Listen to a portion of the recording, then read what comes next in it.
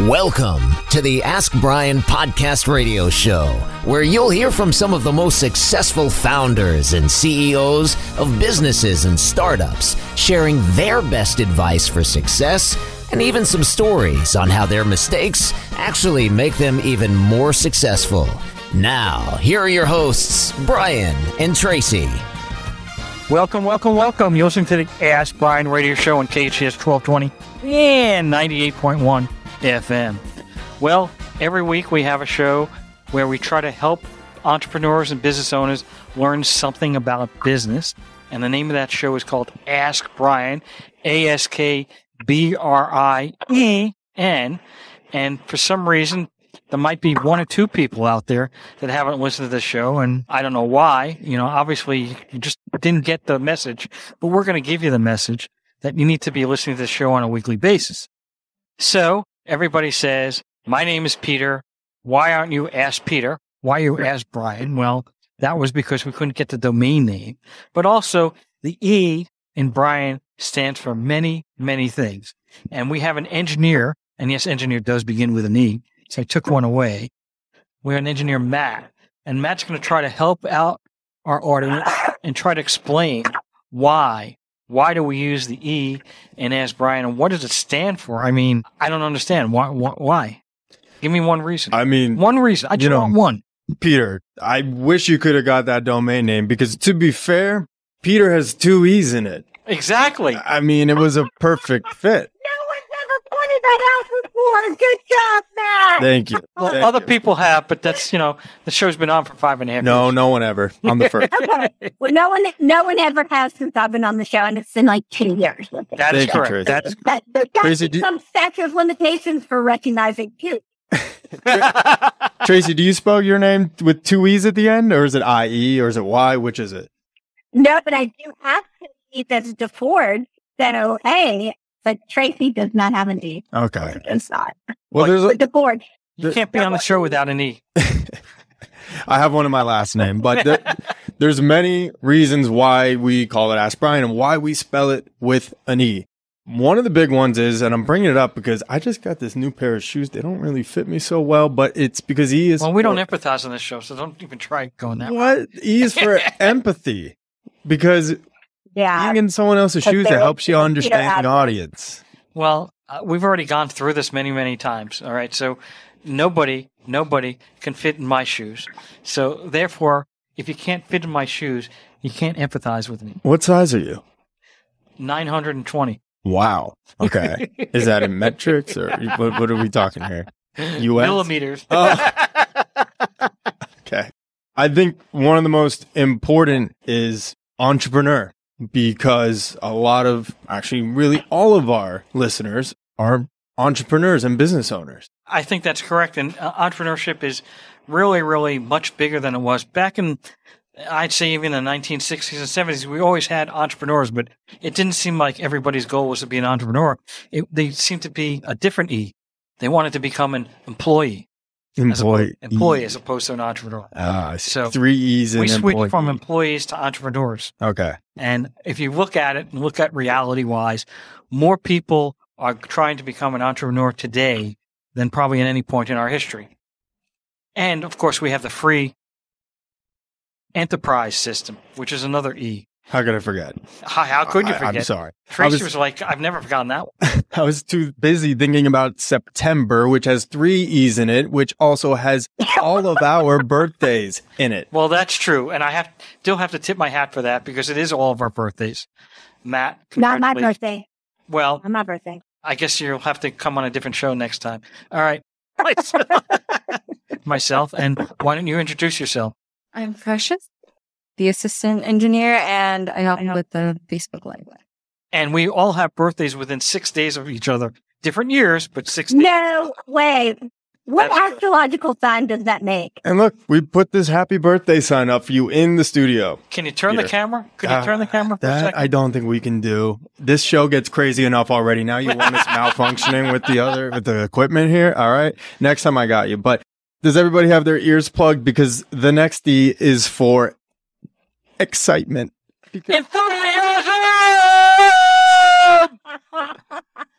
Oh my God, Matt. I can't even see you, but I can hear the trepidation. I took my headphones off. I am okay for now. We'll see. I'm going to the doctor tomorrow to make and sure. I'm going to introduce him to Sam Kinsian, who is the Screamer, so he can learn all about him. I'll give him some YouTube videos because the Screamer really well, you could just forget all about him and that would even be better. Is this going to be like that movie where you're going to like tape my eyes open, put drops in them? So well, go watch the movie. I think it wasn't Back to School. What was the movie with Rodney Dangerfield? Anyway, I'll have to get the name of it. But he was in that movie, and he was actually a teacher. Plus, Saturday Night Live. That's where he got to start. No respect. I get no respect. Well, that's Rodney Dangerfield. Rodney Dangerfield's way, way old.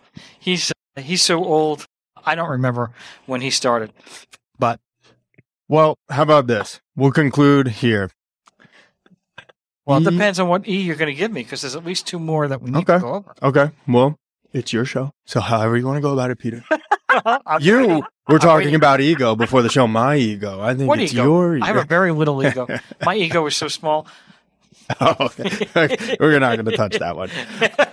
E is for experts because our guests are experts in their field. But in order to become an expert, what do you need? It is a rigorous, long trial. This is as hard as calculus, so go. You need 10,000 hours to become an expert in any field. So whether it's baking cakes or baking, I don't know, donuts, it could be just about anything. How about a Krispy Kreme? A Krispy Kreme donut. I'm a Dunkin' Donuts kind of guy. Ooh. You're in New York. I like me. Krispy Kreme. Come on. Well, I'm an eclair person. Well, basically, you need to get 10,000 hours. You break it down piecemeal, and you go 52 weeks in a year on Earth, as we confirmed here on the That's last right, show. because on different planets, different weeks, Exactly. Venus is going to be a lot shorter. It gets around the sun a lot quicker. Exactly. We know Peter's from Mars, so he's just getting adapted to be here. Well, but that's why it only takes 6 months, because it takes so many years to get around the sun on the planet Mars. Right, exactly. So 52 weeks, we're going to give you 2 weeks off for vacation, get a little R&R, 40 hours working per week. Although we said last week that if you're an entrepreneur, a new entrepreneur. I don't know any entrepreneur that's working 40 hours a week. In fact, if you find me one, let me know. You might be able to get away with 95 to 100 hours. Not a successful one, at least. Well, that is true, too. Right. Successful. So we're talking about 40 hours a week times 50 weeks in a year. It's 2,000. You need at least 5 years, but hey, could be 2.5 if you're really a go-getter and you're working those 80 hours a week. So I'm going to take over and do the last one, because we do need to make sure the last one gets in. And that is education. What was that? Well, because I'm hoping that you're going to be using the last one to turn to me, so I can do my favorite one. I know it, but education is just so important on this show. We do have to. Oh, I mean, it is, but I thought that was going to be my favorite. All right, so it's grease lightning. Because we are electrifying. Well, then you have to do that whole song, grease lightning, dun, dun, dun, dun, dun, where he does where he I know points the that- finger on the that card. that Yep. because that's Olivia John. I cannot sing like you. Technically, don't really look like you either, but I do really, really love electrifying. Well, 1 out of 5 isn't bad. Anyway, Yeah. Well, our guest, may have left the show and said, "What did I get myself into? Why am I here?" And that's the last time I'll ever do a favor for Peter. But anyway, without any further ado, how do you spell do? I believe it's ADIU And why do I like that word? because it has one consonant and the rest are all vowels. Woohoo! All right. yeah. Where's your little friend? We don't have the sound effects, but we'll make. I'm working on it. He's learning. Eventually. Peter's walking in and he's expecting me to just make magic happen here. Well, But exactly. I need a. I make magic every week, and so does Tracy. So, Bill, are you there? I am. Absolutely. All right. And there is an E in absolutely. So, question for you. I know you've been on the show once or twice before, but not everybody knows who you are. I know you had a background in donuts, something along that line. But let's just quickly go over your background, maybe a minute or two, just to go over your background and what you're doing now. Well, first I want to make sure, like Engineer Matt said, that I have my 10,000 hours in. So I was counting as he was talking about that. I hope I've reached that. But In my career, I've been a distributor, marketer, manufacturer. I've traded commodities around the world, lived in China for 2 years, trading in Southeast Asia, but I've traded in commodity space virtually everywhere in the world. I've been in the food space for a long, long time, built brands like Krispy Kreme donuts that you mentioned earlier, Snapple iced teas, Crystal Geyser waters, to name a few, a lot of brand building. So been at this for quite a bit, for quite some. Approximately 5 years ago, we launched a company named Albany Farms, and with the idea of becoming one of the larger food companies in the United States and ultimately elsewhere. Our core product is a ramen noodle, a ramen soup. And with that, we've done quite well. And we're building a brand called Twisted Noodle. And most of the folks should see it in their local stores here in the coming weeks. And we're real excited about an initial launch. We're producing in the USA with US products, which is unique in our space. And so we're really excited. So now the tough questions come on. So what has been your biggest challenge in taking it from, okay, I got this company and this idea with ramen noodles, to actually making it a real live product that can be sold on store shelves? Well, this has been unique in our situation. Typically, I might say, who you bring near you as partners and colleagues and employees. Certainly finance is part of it. I don't think finance is the number one initially, but it becomes your primary obstacle as you grow and as you scale and as you have needs to accommodate your sale. Yeah. So it's been challenging this time in a unique way because we've had to see through COVID. And initially we were importing ramen noodles, and that was just before COVID, and then COVID struck. And so why would it impact a company like ours? Well, we were importing. And for example, the cost of a container that was $1,100 out of Southeast Asia suddenly ballooned at a maximum of $25,000 per container, which in the food space makes, doing that business basically impossible.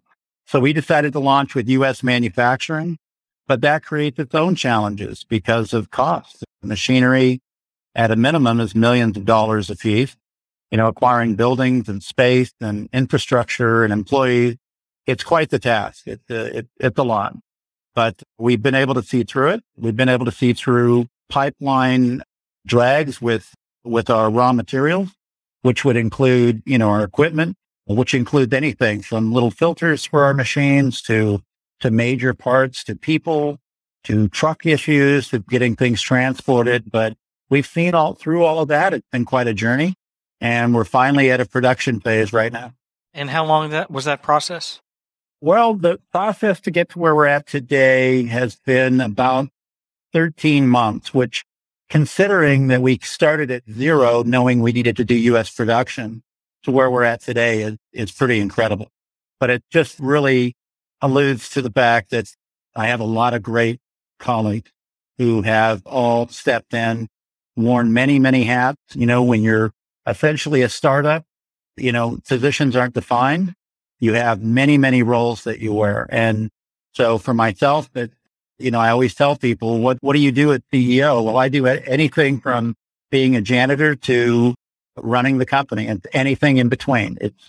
It's really whatever it takes to get the job done. And I've been blessed in that I have a lot of problem solvers that are colleagues as well.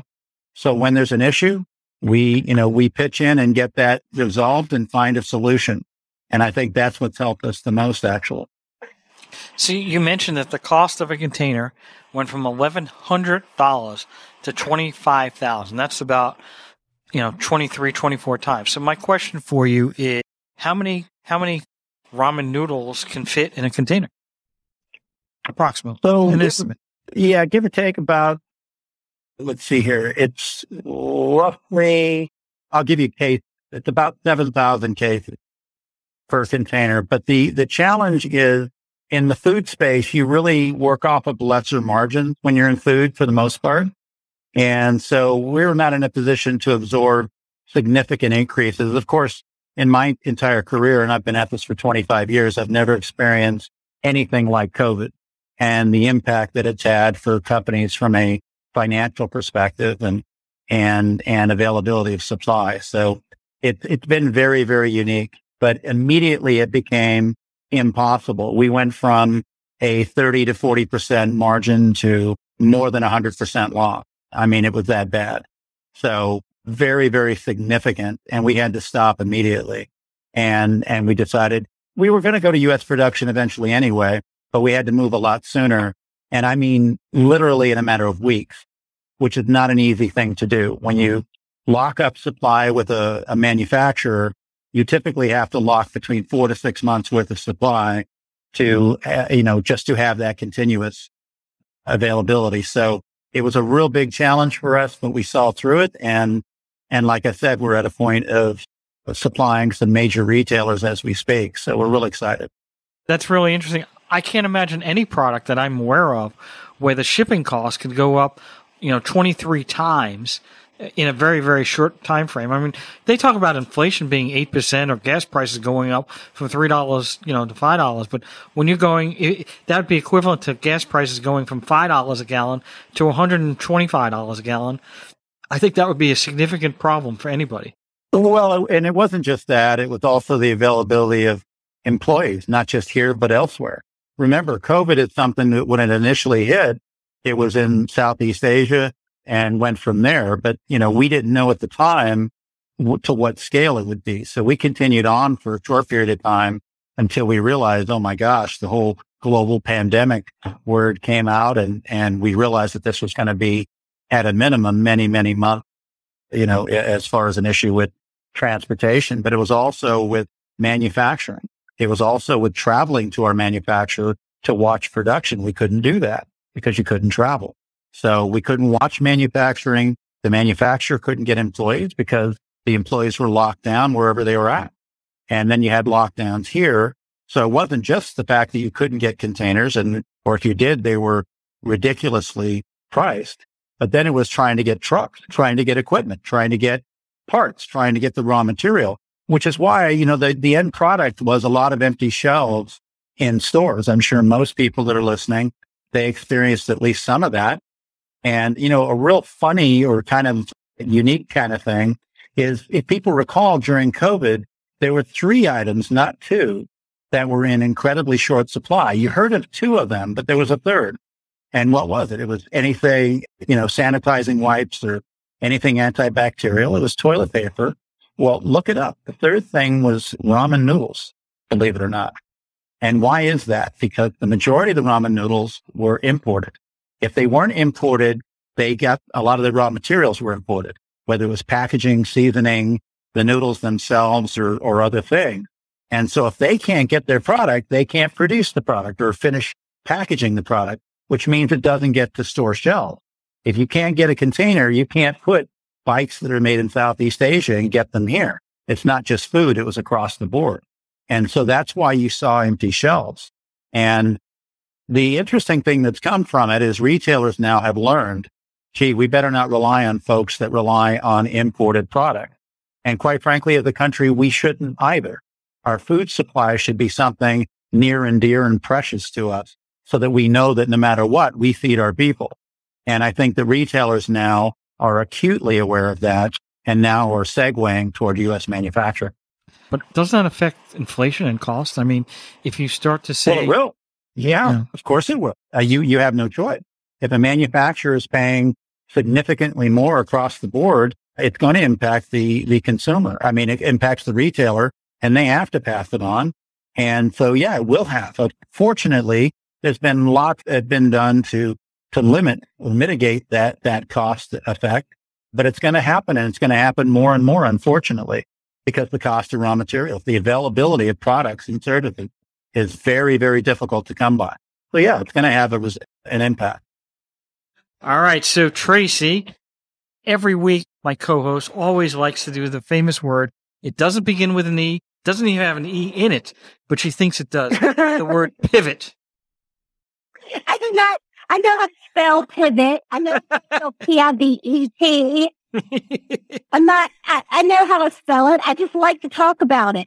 So I'm going to pivot our conversation to your entrepreneurial trajectory. Nice knowing you, Bill. I would You have created an amazing brand. You have worked in a lot of different facets of businesses. And I'd love if you would just share with our audience, what has been your entrepreneurial path? Okay. Well, happy to do it. So my second year of college, I had a roommate who was delivering bread, of all things, for a bread company. I'm trying to remember the name of it. I can't. Wonder Bread, I believe. And he was making $1,200 a week. And at that time, I'm in my 50s. So at that time, that was a lot of money. And I wanted some of that. So what I did is I got involved and went down and actually got a job and did about 2 weeks. And I realized that I could buy distribution areas. And so I bought 1 and then 2 and then 3. And the entrepreneurial bug bit me at that point, and I've been it ever since. So from there, I purchased typically food, but also non-food distribution routes in different locations. I've traded commodities for many years. I lived in China for 2 years, trading commodities in Southeast Asia, basically India, Bangladesh, Burma, and China and the Philippines. Did a lot of that. I've traded commodities in South America, in Brazil, Venezuela, and Chile, a little bit out of Mexico.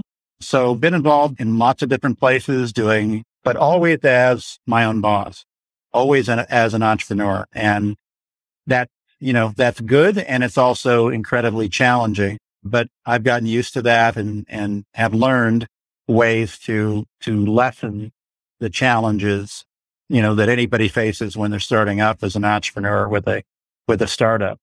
And, I haven't always succeeded. There's been areas where I've learned, I better move on from this and find other things. But I've also found some significant success. So I've been very fortunate.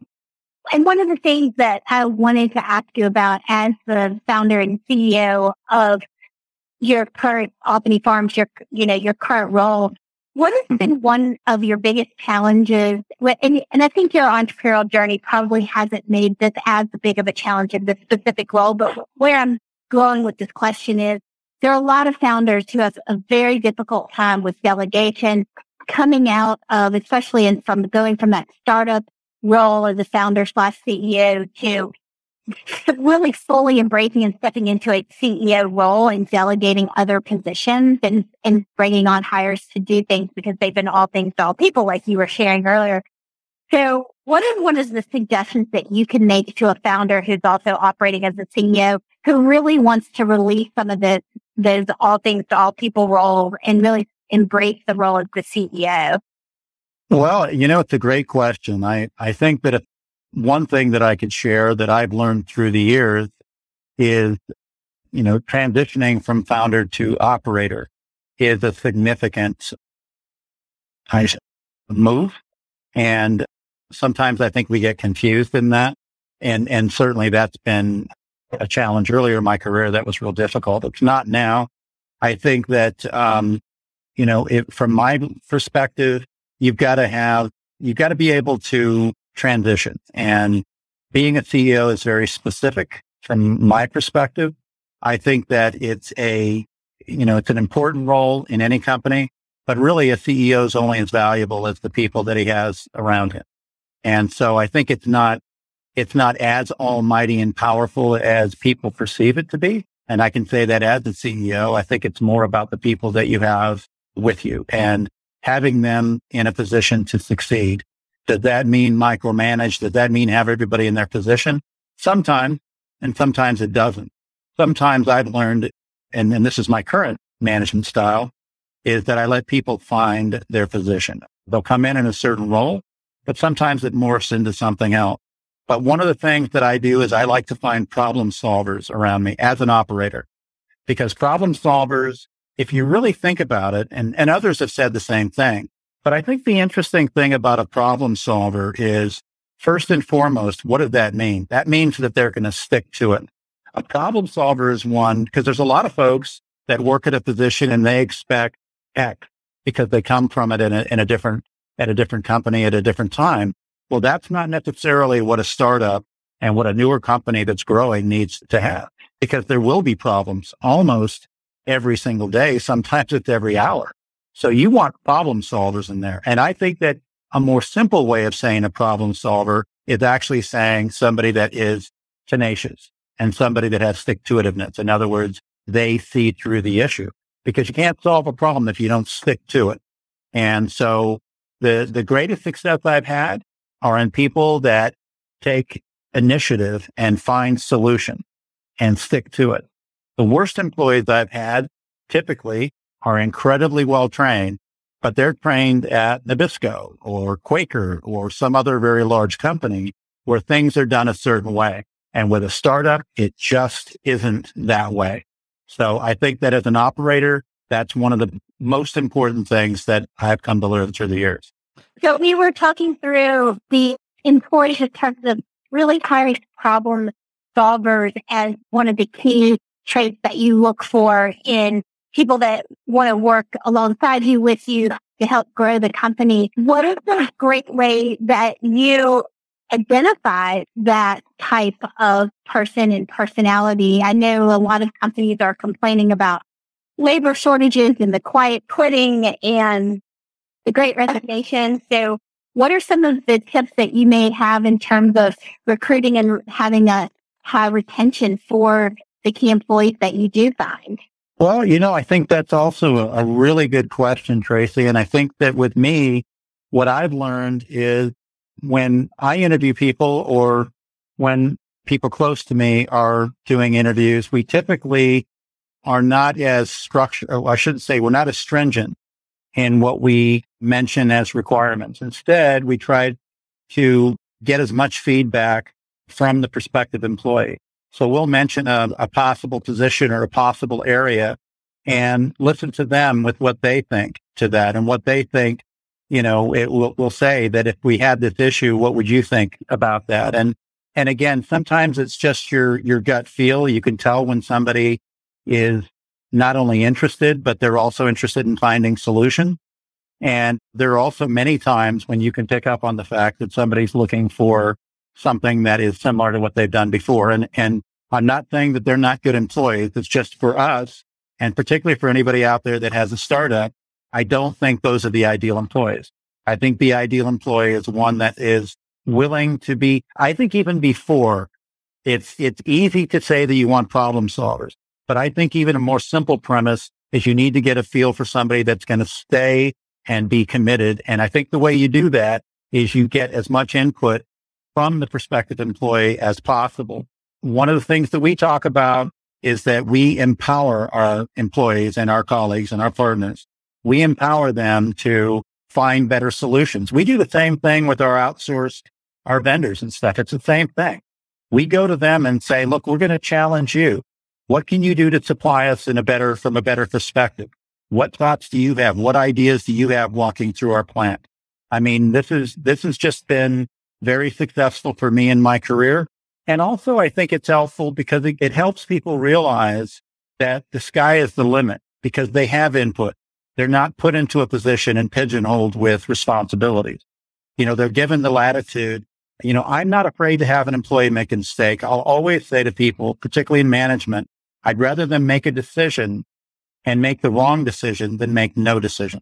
No decision to me is failure when you're a startup. So you need to constantly be moving, preferably forward, but you need to be moving all the time. So from my lens, that's what I look for. Amazing. And when you're looking at targeted growth, so again, changing the direction of the conversation a bit, you were talking about a lot of the things that kind of came out of nowhere for you, like the pandemic did for everybody. But now those changes, those impacts, they're starting to settle down just a little bit. What is the growth trajectory for Albany Farms? Are you expanding product lines? Are you honing the existing product line that you have? What is the growth trajectory for Albany Farm? Well, so in the next 12 months, we expect, when we're just launching production now, we anticipate being approximately a $100 million company. We anticipate year 2 more than doubling that. So we're going on a very, very rapid growth rate. Not that I recommend that for others. We're very fortunate in that most of our team We've been in the business a long time. I was going to say long-winded. We're also that. So we've been in the business a long time. And we have a lot of professionals, a lot of food professionals. So we can do more than perhaps what some others can do. But so we're growing at a very, very rapid rate. Our plan is to be the number one ramen noodle company in the country. That's our aspiration. We think we're going to get there. But additionally, we're in the wheat belt in South Dakota. So there's lots of other wheat-based products that we're looking at in the near future. And then we're going to get into healthier products as well. And that's also on the agenda. We can share more about that a bit later. But if I can really very quickly just talk a little bit about the suggestions that I have for new entrepreneurs, here's what I would do personally. I'd save all the money you possibly could. I would go to legalsteps.com, legal steps with a Z, and I would peruse the site. I would, if you're starting a company, whether it's incorporating or a limited liability, but I would look at that. I think currently it's only set up for California, but there will be other states here shortly. And I would save money. You'd probably save close to $1,000 to do it yourself and get it set up. Save all the money that you possibly could. Surround yourself with a terrific team of people that are going to stay with you and grow with you. And obviously problem solvers. And the most important thing that I can tell you of all is stick to it. If you believe in it, don't let anything get in your way. Have that wall mentality where you're willing to walk through a wall to continue on. Do not give up no matter what, because everybody or a lot of people are going to be out to knock you down. Investors are going to laugh at you. Banks are going to laugh at you. You're going to make 1,000 investor calls and get laughed at. You're going to talk to other people and they're going to say, what the heck are you doing? If you believe in it, stay at it and you'll find success. So absolutely true for anybody who has tried to grow a business. They know passion, consistency, showing up again and again is such a absolute integral part of success. So if you missed those tips or for whatever reason you missed anything about this episode or you just want to listen to it again for motivation and inspiration, maybe even just to laugh, then we want to make sure you know that Ask Brian is available as a podcast on all of your favorite podcast listening platforms. You can search Ask Brian. That's AskBrien, Ask Brian, the podcast. And we would love it if you would follow it and share it with your friends. And if you really, really love the podcast, which as much as you love the show, which I'm sure you do, feel free to leave us one of those golden 5-star reviews that we appreciate so much. And how can people get in touch with you? Because you've provided us such great information. I know people are going to want to reach out to you and maybe even ask you to mentor them. Wouldn't that be amazing? How can people get in touch with you? Well, yeah, absolutely. So the best way to reach me is on our albanyfarms.com website. So it's albanyfarms.com. And there's a contact website and certainly any messages directed at me. But I've got a team that is just as talented, if not more so than myself. And if there's anything that we can help with, I'm more than happy to do so. We have very little time left, but one of the questions that people are asking is, why is the name company Albany Farms when you're not based in Albany? You know, I went to a company that creates names for you and had about 200 names. None of them they just didn't impress me. Actually, I think I got dizzy after looking at quite a few of them. And so I went to Google and I just, for some reason, said, wait a minute, what about city? Because I wanted to resonate with people across the country. And the number one city in the U.S., I'm sure it still is Springfield. Well, there's a lot of Springfield out there, but there's also a couple of food brands that are Springfield. So I went with what I think was next or third, and it was Albany. Well, I happened to be in Albany, New York.